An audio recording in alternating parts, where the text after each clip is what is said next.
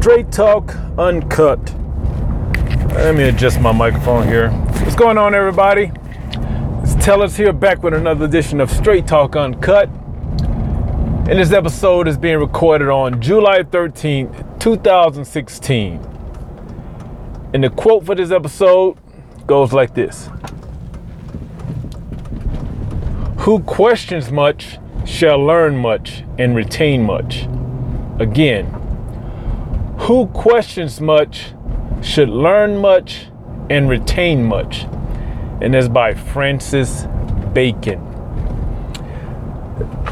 So I could have used this quote a few days back, actually last week, about questioning things or better yet, asking the obvious questions. Like even questions you may know or think you know the answers to. If there's like any minute amount of doubt or credibility, just ask the question. Why not? A lot of times it's because I know I was raised, the way I was raised, you didn't ask questions. You just didn't ask questions of adults, period. And so that sticks with you. And even in military, you didn't really ask questions. And even in settings to where you should be allowed to ask questions, it seemed like when you did, it was like, what are you doing? You don't ask questions. Like even in the educational settings, I remember in college asking questions, like the professor would get annoyed. I'm like, well, that's what you're supposed to. You're here to answer questions. So that's one thing. Even if I get annoyed, that's one thing I allow my kids to do is ask questions. And my youngest, she doesn't hesitate to ask questions. Out of all of my kids, she's the one. Like even when my middle and my oldest were her age, they didn't ask questions like she does. She asks questions, like detailed questions, and it's because she really wants to know the answers to them, and she retains them. And I always, if I don't know the answer, I tell her to do her Googles, like go to the Google. But a week ago, I've been buying up some old vintage film cameras for a project I want to do, and the project stems from like YouTube videos and stuff of people reviewing these old cameras, but they never show they never show a body of work from the camera. Like it's like they just, I get that. I get people collect cameras, even new cameras, even like new gear. People get that. They want to just buy up the newest, latest gear. And with film cameras, they just want to get the unique, rare cameras. And I get that. I've talked about that before. Some people like the gear and the gadgetry, and I'm one of them. I like the gear and the gadgetry, but I like functionality as well. I would take functionality over gear acquisition and the aesthetics of vintage camera any day. If like, matter of fact, let me tell you a story. So I bought a camera online off eBay.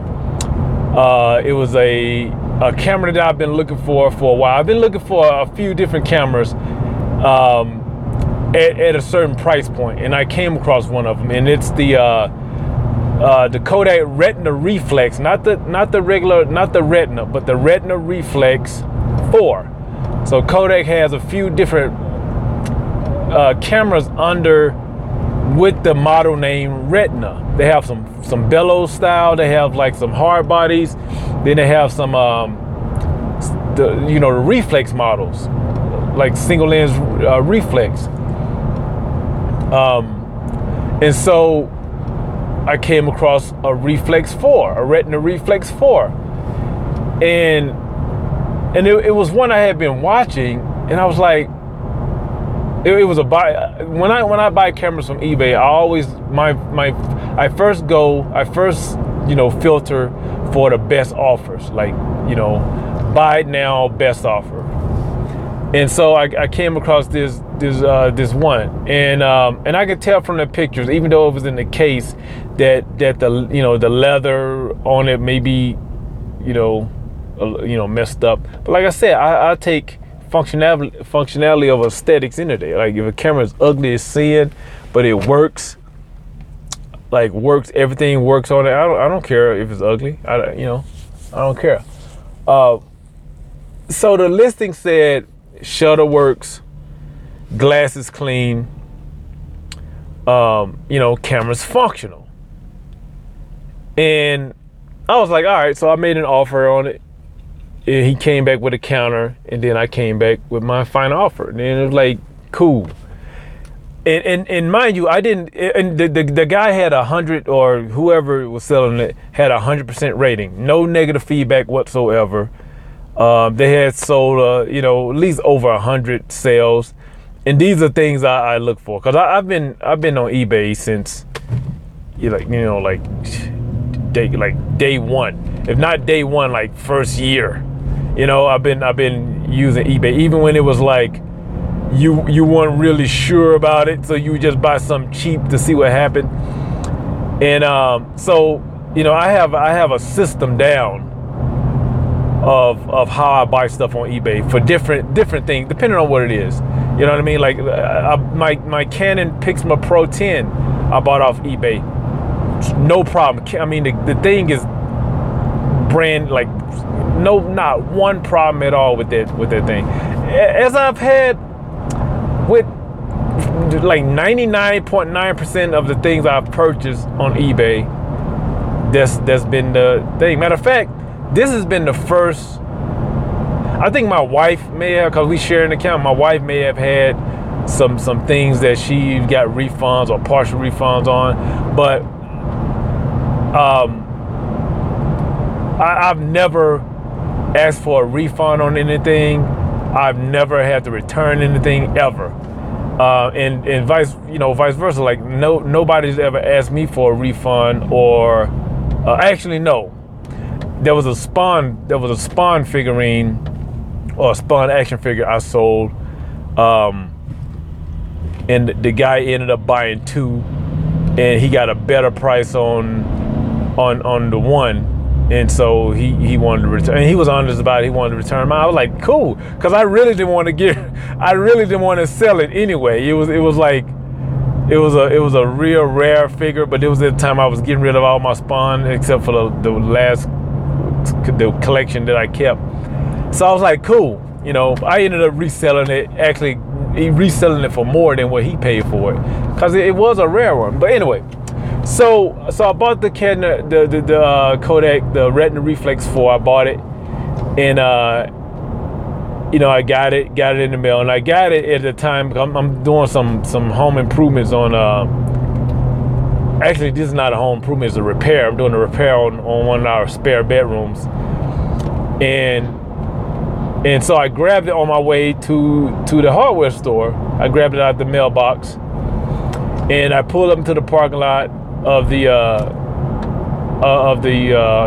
hardware store, and I cut it open just because I just wanted to see. I just wanted to get it open and take a look at it, because I knew it'd probably be a while before I got to shoot with it. I got relatives coming in town, so I've been working on stuff.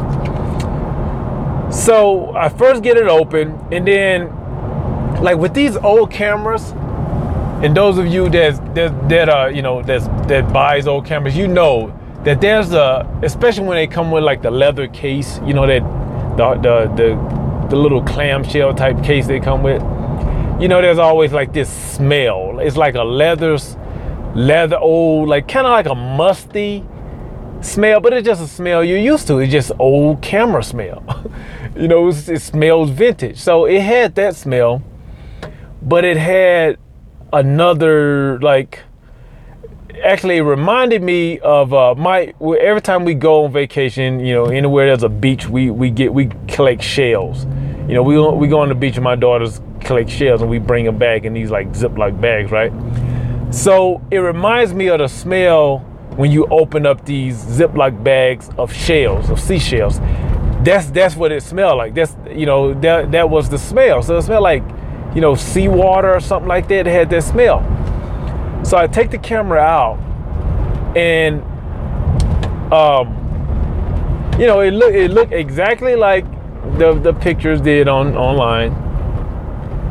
And so I always take the cover off, the case off. I unscrew it from the bottom and then take the case off so I can get a look at it, the entire camera. And the leatherette was just unusable. Like, you couldn't even hold it because it felt grimy. You know what I mean? Like, it felt like brittle leather. Like it had either been sitting in the sun or it got wet and then dried in the sun. Like, it was just brittle, and I could barely stand holding it. So I was like, well, there was nothing about that in the listing, So I looked through the viewfinder. No, actually, no. I cocked the shutter, and the cocking mechanism worked. It returned back, and then I clicked the shutter. And I was like, either this is the, most quiet the quietest shutter in the world, or something's not right. So I did a couple times. And mind you, I'm sitting in my truck in the parking lot of the hardware store. So I'm cocking the shutter, snapping. That's one of the things I always do. And I check the different apertures. And as far as I can see, the blades weren't opening.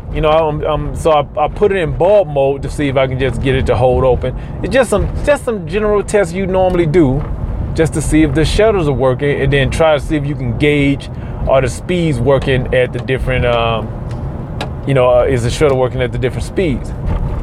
And as far as I can tell, nothing. Like, I was cocking the shutter, and nothing. And I'm like, what's going on? So I put it back in the box, and went and got what I need to get from hardware store, and said, okay, I'll check it out later. Because I know sometimes on these old cameras, like, if you're not careful, you can mess up something if you do stuff in the wrong order. If you try to adjust the ISO without cocking the shutter, if you do, it's like these weird little things that, for some reason, if you do them the way you think they should work, like most cameras work, like modern cameras work. But no, sometimes on these old cameras, it's not like that. So I was thinking, maybe that's it. Maybe there's just something I'm not doing right, some button I'm not pressing in order to release the shutter. So later that night, I got a chance to start messing around with it, and then I actually found the manual online. And I got to give props to this website. I can't even remember the name of it, but it's Butkus something. I have to either post the link up or remember to find the link and mention it in my next podcast, because I've downloaded so many manuals from that website. But it's an awesome resource. But so I looked through the manual, and as far as I could tell, the manual, I was doing everything right. So I went on YouTube to try to find a video about the camera, and the closest thing I can get was I found one on the Reflex, the Retina Reflex 3, which is pretty similar. As far as I can tell, it's pretty similar. And then I already noticed that he did the guy, and it was one of those videos to where they don't talk. They just operating the camera. And I usually hate those videos because it's like, man, just tell me what you're doing. But it was the only one, so I had to watch it. But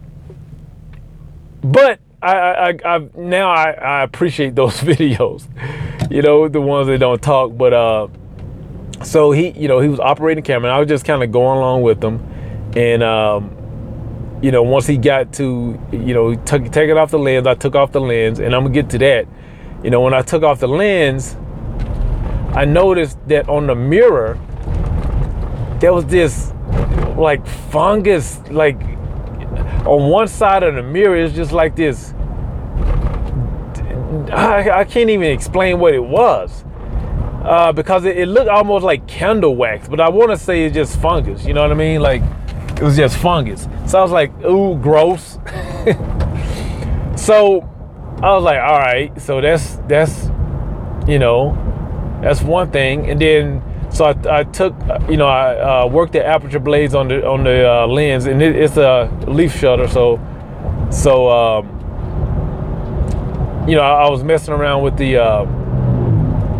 I mean, actually, no, it's the way the lens comes off on those retina reflexes is like, it's weird. It's like the front portion come off, but it still looks like, it's almost, it looks like you're taking off an extender instead of a lens. You know, you know, these old cameras are kind of quirky like that. Like it's still like the shutter mechanism that's still, you know, still attached. So you take off the lens, and then you see the blades are pretty much like right there. So I worked the blades, and the aperture blade seems fine. And so I cocked the, you know, while the lens is off, I cocked the shutter just to see if the mirror is going up and down, and if the what is it called, capping plate, or like the, what is it called, the you know, the capping plate, the thing behind the mirror. So that was coming down, but when I released, when the crank arm goes back, the mirror, it didn't flap out, it didn't go back up into the normal position, you know, where it was supposed to be, where it was supposed to go. It was like it was like halfway. So there was no way that light would get through to get to the film. Like when you press the shutter, first of all, when I pressed the shutter, nothing happened. But there was no way for, you know, when you press the shutter, the mirror didn't go up for light to come in, but it wasn't going into the right spot. It wasn't going into the right place. It was just like, it was like opening halfway. So I didn't, you know, so I'm like, is this the, you know, does everything happen after I release the shutter? But nothing was happening when I released the shutter. So, you know, so I looked it up again and tried to see if I could find some more resources, and you know, I just came to the conclusion that this shit's broken. And also I looked through the lens, and there was fungus and shit all in the lens, all in the viewfinder. I mean, the camera wasn't at all how it was advertised. I mean, it was the exact opposite. You know, the listing said clean glass, shutter works, you know, all that, and it was the exact opposite. So, long story short, what I should have done was still ask those questions. Like, but there was no reason for me to ask the questions other than just being thorough. You know what I mean? Like, because normally if the guy had like a less than 100% rating, I would have asked the obvious questions. Or even if he was unsure about something, I would have asked the question. But there was nothing left stating unsure. He's like, yeah, shutter works, clean glass, all that.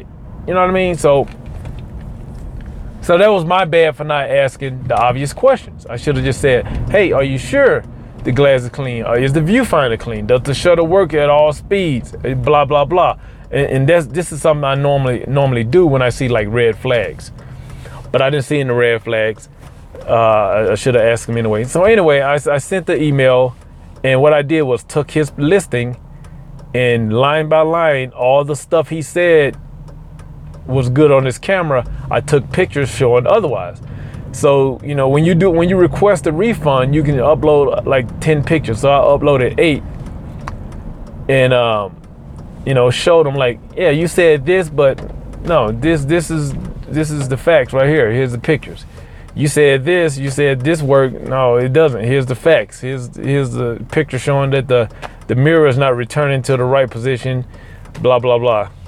Anyway, I got a refund, and he didn't even want the camera back. It was like, keep the camera. So I'm like, well, obviously if somebody said that, if somebody's saying keep the camera, they know it's fucking junk. So I'm like, why waste somebody's time? Like, what, he thought I was going to get it, and I don't get it. I don't understand. Like, obviously, if I'm buying a camera, you would assume that the person, like, if you buying the camera that's listed in working condition, you assume to receive a working camera. It's not like I bought a camera for parts. I bought it in working condition, right? So if I receive it in anything less than working condition, you think I'm not going to like want a refund or something? I don't understand what was the point of selling that camera like that. You could have sold it for parts or display or something. So why sell it at? I don't understand. You got 100% rating. You seem to be doing things right. That it just baffled me. That baffled me more than anything. Because obviously you weren't surprised if you told me to keep the camera. You weren't surprised that the fucking thing didn't work. So I'm wondering if there was more than one person using that account, and they really and somebody, because a lot of times you have like a pawn shop with an account, and then the person that's listing is different from the person that's actually the expert on the merchandise being sold, stuff like that. So I'm wondering if that was the case, and the person that should be checking out the cameras is not the person that listed that camera, and they would have probably listed it differently. And then when I submitted for that refund, the person who is the expert on the camera was like, nah, man, you shouldn't have sold that camera like that. That camera fucking wasn't work. I didn't have time to clean it up, something like that. I mean, I'm just trying to give the benefit of the doubt. Anyway, the point is, learning lesson for me, ask the obvious questions, because especially if you, with these old vintage cameras, man, there's a lot of things that are different. When you're going back to these 50s and earlier cameras, there's a lot of things that could be wrong, or a lot of times you can get a deal on the camera because they think it's broken and it's not. They think it's broken, but it could be somebody who's who inherited the camera from like an estate, like someone in their family died and they inherited these cameras. They don't know anything about them. They just know a camera has a shutter release, and they click it. It may not work, but they may not have done something, so they sell it like at they just want to get rid of it. And then you see it and you like, oh, I know what's wrong, and then you buy it, and it's a good deal. But then on the other hand, it could be somebody can be cranking the arm and think, oh, well, that means it works, and then no, it doesn't work.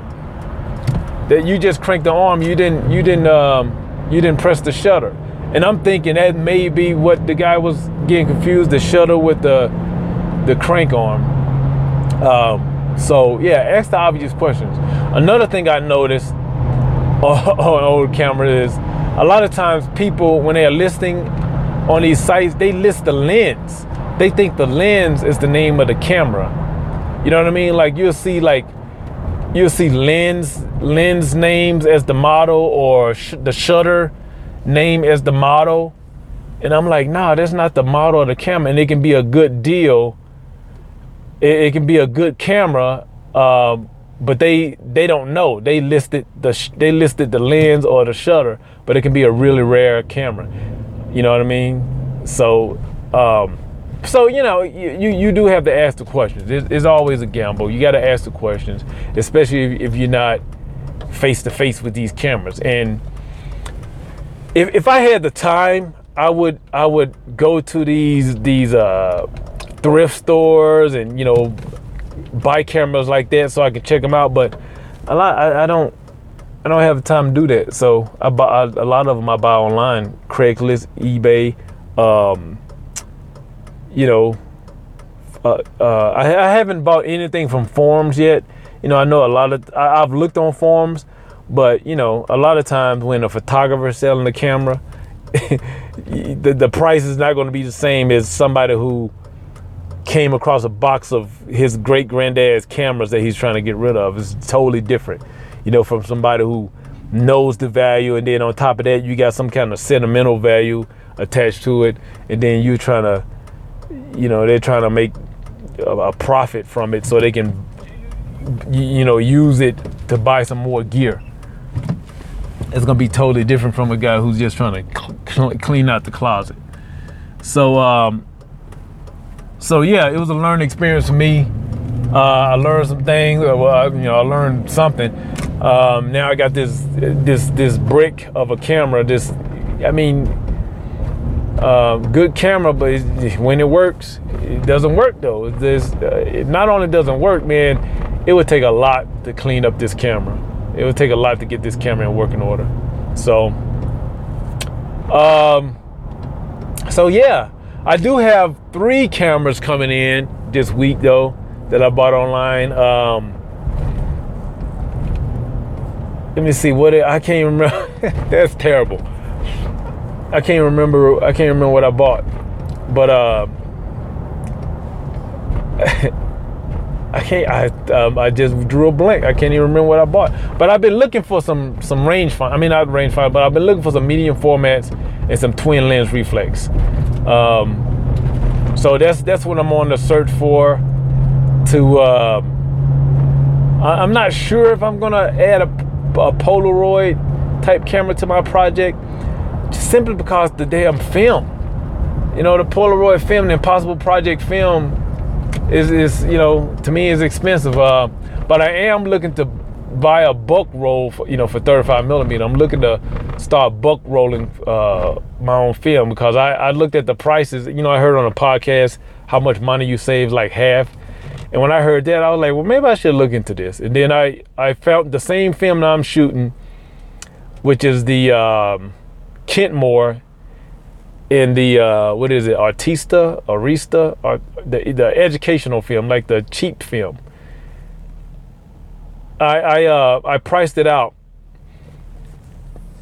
I can get a 100-foot roll for like under $40, and I think that's equivalent to like 18 rolls of 36 exposure. Is that right? But what I plan to do is to so I can you know, go through rolls quicker, is to just roll on a 35 millimeter roll like 20, like no more than 24 exposure, or even less. But I know you get the biggest benefit from doing 36 exposures, because I think every time you roll, you roll a roll of film, you lose some, you know, due to the lead and the part that's going to be light leaked, you know, from when you open the container, the little part that's outside of the gate. Just from what I have no idea, but I think that's why the less often you roll, meaning the more you put on a roll, the more you save. You know, so the more shots you get, because you always lose. Every time you roll, you lose. I can't remember how many exposures. But yeah, man, I mean 36 exposures. If I'm going through, I could actually, you know what? Now that I think about it, that they could. But the only thing about that though, the reason why I'm hesitant on 36 roll, because that means it'll take me a whole 36 exposures before I can figure out about the camera or not. You know, because the first part of shooting with these old cameras, testing them, make sure everything worked. There's no light leaks. So I don't want to go through a whole 36 roll and find that out. Maybe I do stick to 24. Yeah. Cause my plan is to, over a year's time, you know, I'm not sure if I want to do a week with, you know, shoot exclusively with one camera for a week, a month, whatever. You know, I don't know how I want to quite do it yet. So that, you know, that has a lot to do with it too. You know, if I'm just shooting at home in the studio, that's one thing. But if I'm going out on the street shooting, that's another thing. So anyway, I think that's it. I think that's all I have for this episode. Hit me up. Tell us at straighttalkuncut.com if you got any questions, comments. iTunes, you know, leave reviews, whatever, all that good stuff. You know, just send me some feedback. I know, you know, you hear road noise. You know, don't send any feedback about the audio quality, the outside noise and stuff like that. I know. I know about that. That's you know, that's just how I decided to roll with it. So anyway, that's it for this edition of Straight Talk Uncut. Like I always say, I don't know a lot, but what I do know, I talk straight about. This has been Straight Talk Uncut. Thank you guys for listening, and I'll talk to you in the next episode.